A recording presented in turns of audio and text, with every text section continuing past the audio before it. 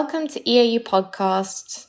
Today we will be discussing RCC with Professors Jens Bedke and Axel Becks. Thank you both. What's new in the adjuvant treatment of patients with high-risk RCC after radical nephrectomy? Jens, I'll give you the word first. Axel, thanks. Yeah, I think we have a fascinating time right now because we got the first approval of an immune checkpoint inhibitor in the adjuvant treatment of renal cell carcinoma, and that this PD-1 antibody pembrolizumab filled a gap which we had as a medical need in the adjuvant space of clear cell renal cell carcinoma. Actually, we had the tyrosine kinase inhibitor trials before. Yeah. What do you think is the improvement between these? Well, basically, we discussed it at the EAU guidelines as well. In the era of TKI, we had one trial which, from a statistical endpoint, was positive. That was ASTRAC, that investigated sunitinib as an adjuvant treatment for patients with high-risk kidney cancer. And that was FDA approved, but it wasn't approved by EMA. The reason being simply because there was no OS signal, no OS difference. The hazard ratio was met for disease-free survival, but there was fairly high toxicity that led to treatment interruptions and early terminations of treatment. And you could see that patients actually who tolerated to be on the drug were the ones who then had the best disease-free survival. But this is exactly the problem. Many patients didn't actually tolerate to be on the drug.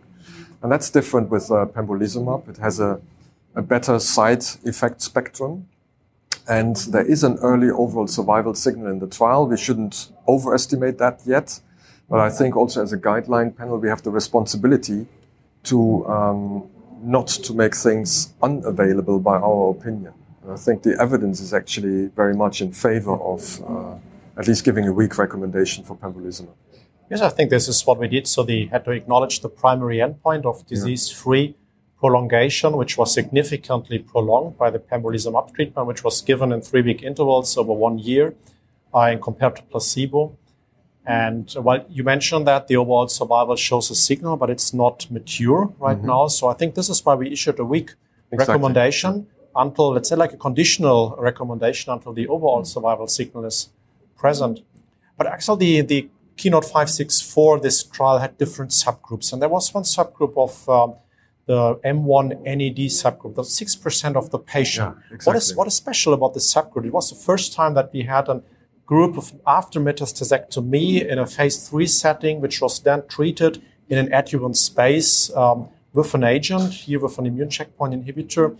Is that, let's say, problematic? Are there anything which we have to guide for in the clinical setting? Not to be cautious? Yeah, I think we debated it extensively at the guidelines. So first of all, metastastectomies, that's also an unmet need. It's not that this is the first trial investigating the subgroup of metastastectomy patients. We had that in the TKI era as well. There were 2 trials with pazopanib and sorafenib. They were both negative. And in the end, a high-risk disease leading to recurrences and having an early recurrence is probably just another dynamic of the same spectrum of the disease, you could argue. But the problem was that the signal that might go out from Keynote now is that there would be an open invitation to do metastastectomies and then just give them pembrolizumab afterwards. And I personally, and I think also some patients some colleagues in the guideline panel shared that, had difficulties with the inclusion of the group to have a recurrence within the first year of surgery. They are normally in retrospective prognostic scores of metastastectomies, those ones who do poorly. So they are normally the rapid progressors. And that also shows, in my point of view, in the exploratory subgroup analysis of the DFS. So the hazard ratio of the DFS for the M1 NED group is 0.29, which basically could be interpreted like having given systemic therapy to a systemically progressive group versus having observed it. And I think that's a bit the issue. Huh? Yeah, I think we just say be cautious. Yeah. We don't say don't give it, don't do it, but be cautious. And if you're in doubt, let's do a rescan after metastastectomy before you start the adjuvant treatment. I think this is one of the key messages, and which is what we came out. Yeah. Well, so any last word? Any last word for you for the adjuvant treatment? What will be in the future? Is there anything on the horizon? Must we be aware? that I think what different is trials? Yeah, I think what is interesting, there are different trials ongoing. They will very soon have their readout, and I think it's important to watch that space. Maybe later that year, maybe at GU-ASCO or early next year. I personally will be very intrigued by the combination. There is a trial that investigated the combination of Nivo and Ipi. Well, I mean, there is the risk of increasing toxicity, but on the other hand, we know that IO monotherapy in the metastatic setting is probably inferior to the combination. So I'd be very interested in what the results would be. It's a fascinating time, and I think it's worth looking at the guideline because we try to pick up the early news and give a recommendation on that. Yeah. What are the recent advancements in the systemic treatment of advanced RCC? Yeah, I think Jens. Yeah, well, Axel, we had an interesting time over the last 2-3 years, and I think must look a little bit like a historic view right now. So we left the space of TKI monotherapy in the first-line treatment of metastatic renal cell carcinoma, and we definitely have the age of combinations, of IO-based combinations in this era, in this space, in this setting. So we recommend the TKI IO-based combination in the first-line setting, irrespective of the IMDC subgroup from the EAU guidelines. So we recommend pembrolizumab, cabozantinib and nivolumab, and also lenvatinib and pembrolizumab in the first-line setting, irrespective of the IMDC subgroup. In addition, based on the CheckMate 214 trial results, there's the recommendation for the CTLA-4 antibody ipilimumab plus in combination plus nivolumab, the PD-1 antibody in the IMDC intermediate and poorest subgroup. And the TKIs, which have been, well, let's say, dominating or were the front runner over the last 15 years, they are now an option if the patient cannot tolerate immune checkpoint inhibitors due to one or the other medical reasons.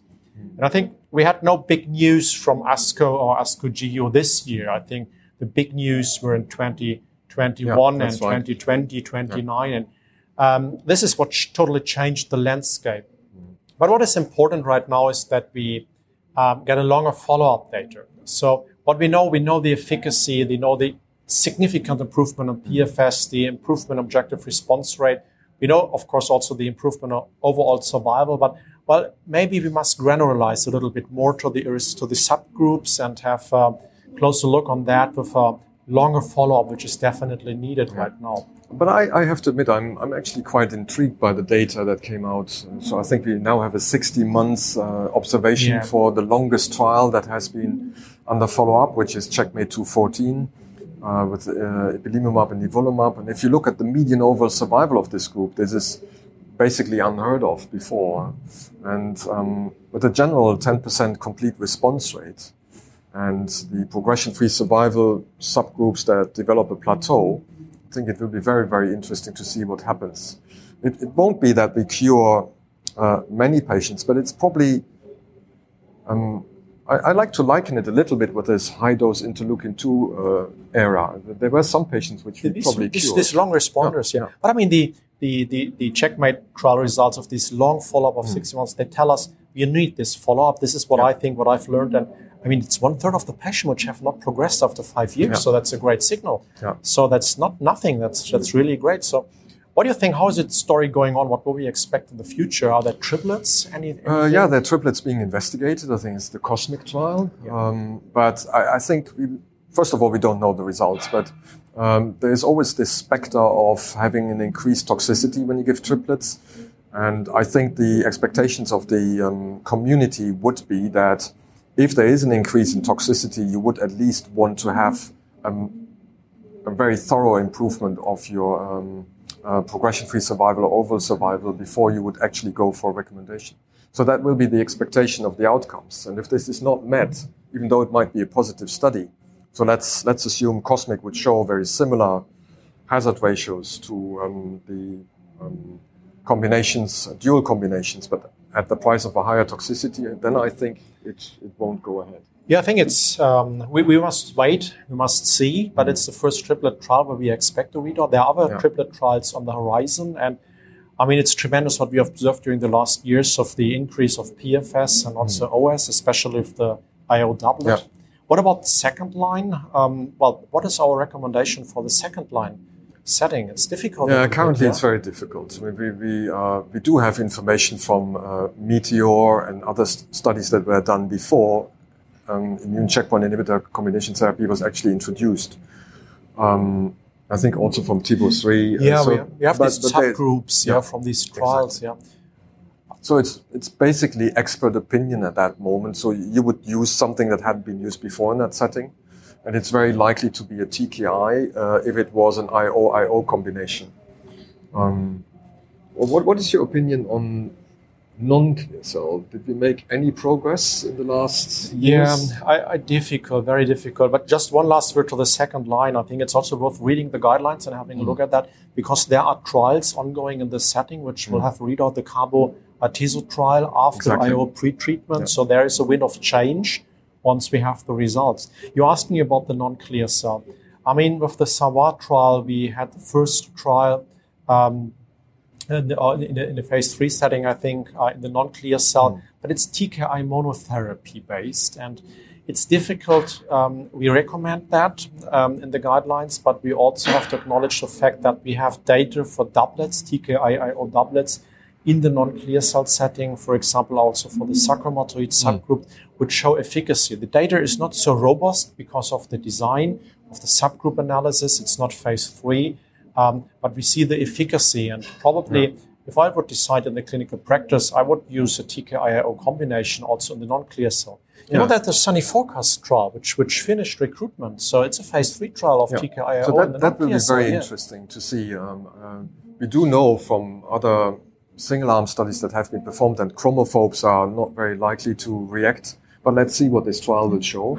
I think we also had PubMed. So that was a study that investigated several TKIs, including savolitinib, cabozantinib, and sunitinib. And cabozantinib actually had a better progression-free survival, but not overall survival. And that's also where we changed the recommendations, that cabozantinib should now be the preferred therapy over sunitinib for at least papillary RCC. In the non-clear cell setting, if you choose a monotherapy, yes. Exactly. What is the place of cytoreductive surgery and metastasectomy in the new landscape? Yeah.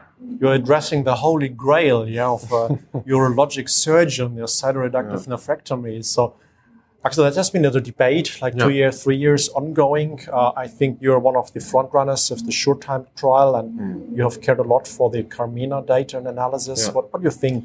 So my opinion is that currently, I mean, your knee-jerk reflex is that when your systemic therapy changes, that the old evidence disappears and that we would need new randomized phase 3 trials. I think from a scientific point of view, there's no discussion about that. And these trials are currently ongoing. For me, it's interesting that none of these trials investigates an upfront cytoreductive nephrectomy arm anymore. So I think it has sunk into the community that when patients require systemic therapy, then this is better for the patients. And that's also what we are seeing from the pivotal trials. So they, for example, CheckMate 9ER included up to 30% patients with the primary tumor in place. And we do see that their progression-free survival and overall survival subgroup analysis is better than the ones who were treated with sunitinib. So you might argue, when sunitinib was the preferred treatment for primary metastatic disease without cytoreductive nephrectomy or having it deferred upon good response, then we should continue with this paradigm. And that's what we're currently doing. That's also what we recommend in the guidelines. Start with the systemic therapy, and if you do see good responses, and some patients have complete responses at metastatic sites, then consider secondary or deferred cytoreductive nephrectomy. Yeah, well, all these trials have been the sunitinib as a monotherapy, but I think what we also learned is of the TKI-IO combination that the primary tumor is also responding. So we observe objective response rate in the primary tumor. I mean, we know that it's in the metastasis. We know from the TKI monotherapy it was in the metastasis, but to a lesser extent in the primary tumor. And this is definitely enhanced, and the response rates are higher also in the primary tumor. They're up to 33%, 30%, and that's quite high. And it corresponds to the outcome of the patients and also the response at metastatic sites. And I think one of the messages of the cytoreductive nephrectomy trials is the cytoreductive nephrectomy era is not over, so it's not finished. We all know in the poor risk situation, that's definitely no good option. But we know it's a piece of the puzzle. And we know that the oncologists are getting more and more our friends, and we discuss that with them when to do the cytoreductive nephrectomy. It's in part, it's incorporated in the whole treatment of the patient. So it's not just sequencing, starting with surgery, then doing the medical treatment. You're just starting with the medical treatment, doing the surgery, and discuss it between the friends. Yeah, I think it's also important to mention that there's still a subgroup. We once did an audit at the tertiary referral center in London. It's about 20% of the patients who present with primary metastatic disease that have so little volume of their metastatic disease that they actually are better off with an upfront cytoreductive nephrectomy, because they can then either undergo metastasectomy or focal therapy of the metastasis, or just simply observation until progression. And the gain for the patients is basically a therapy-free interval, which improves the quality of life. Yeah, and I think we learned from your trial, from the short-term trial, that the deferred nephrectomy, you start the systemic therapy first, delivers you a clear result for the patient, because, there are patients, you observe patients in your trial who progressed under systemic therapy. Exactly. And I think we all know that these patients, if they would have undergone cytoreductive nephrectomy first, would definitely have no advantage of the surgery. Yeah, I agree. And there's nothing more poor than doing, surgery in a situation which is not responding to the best therapy you have. What about observation in the metastatic setting? I think that first of all, that is a concept that is being done. We know that from a retrospective series that has recently been published from the United States. About 32% of patients are being observed for their low-volume metastatic sites. And the data we have from kidney cancer do not suggest, it's different in melanoma, but the data we have do not suggest that the earlier you start with your systemic therapy, the better the outcome is for the patient. So I think currently we're still in that space that it would be prudent to only start systemic therapy at the time point that you do have progressive disease or a higher volume or an intermediate risk score or other factors that suggest that it might be better to control the disease. But if that's not present, then it's easy to actually continue to observe. What is the place of SBRT in advanced RCC? Interesting. It's a very interesting question. I think the guideline group did a systematic review years ago, so it's definitely a topic to be picked up. And we also know that the radiation techniques have evolved. So it's of importance to have a very close look on this technique and the outcome in the individual patient. I think we learned that renal cell carcinoma is sensitive to radiotherapy at a certain time, at a certain point. It's a question of the dosage. We all know that we use it in our clinical practice for the palliative care situation, pain, fractures, after, let's say, metastasectomy in the bone as an adjuvant treatment part. So the future, especially if it's in combination with immunotherapy, but there are question marks, I think, still. Yes, they are. I mean, first of all, there are studies ongoing that currently investigate systemic therapy in combination with SBRT. But from a clinical perspective, I increasingly use that in my practice. And the reason why is because if you look at metastasectomy, we also had a debate here at the EAU in the plenary session about it, is very often what you get by metastasectomy is we all aim for cure, but the reality is that patients gain a disease-free interval. And you never know how long or short this disease-free interval would be. And for example, if you have a patient with a retroperitoneal lymph node recurrence, you know that the surgery is not necessarily minor. And there was a publication once in European Urology that showed that the Clavin-Dindo grade 3 to 4 event after metastasectomy is 25%. So it's not little. And I think having a treatment option that results in control of the disease with a non-interventional technique is actually quite attractive. And I think even without studies, I think we should favor SBRT a bit more. The problem is, from a guideline perspective, is that there's very little evidence from randomized trials. So it's basically, I think we need to redo a systematic review in this area. Because you have mainly retrospective data, case series, but it's missing the prospective value of the data. That it's a prerequisite which to give a good recommendation. Yeah. Thank you both for joining today. To our listeners, you can subscribe to EAU Podcast to hear more EAU Guidelines updates. EAU Podcast can be found wherever you get your podcasts.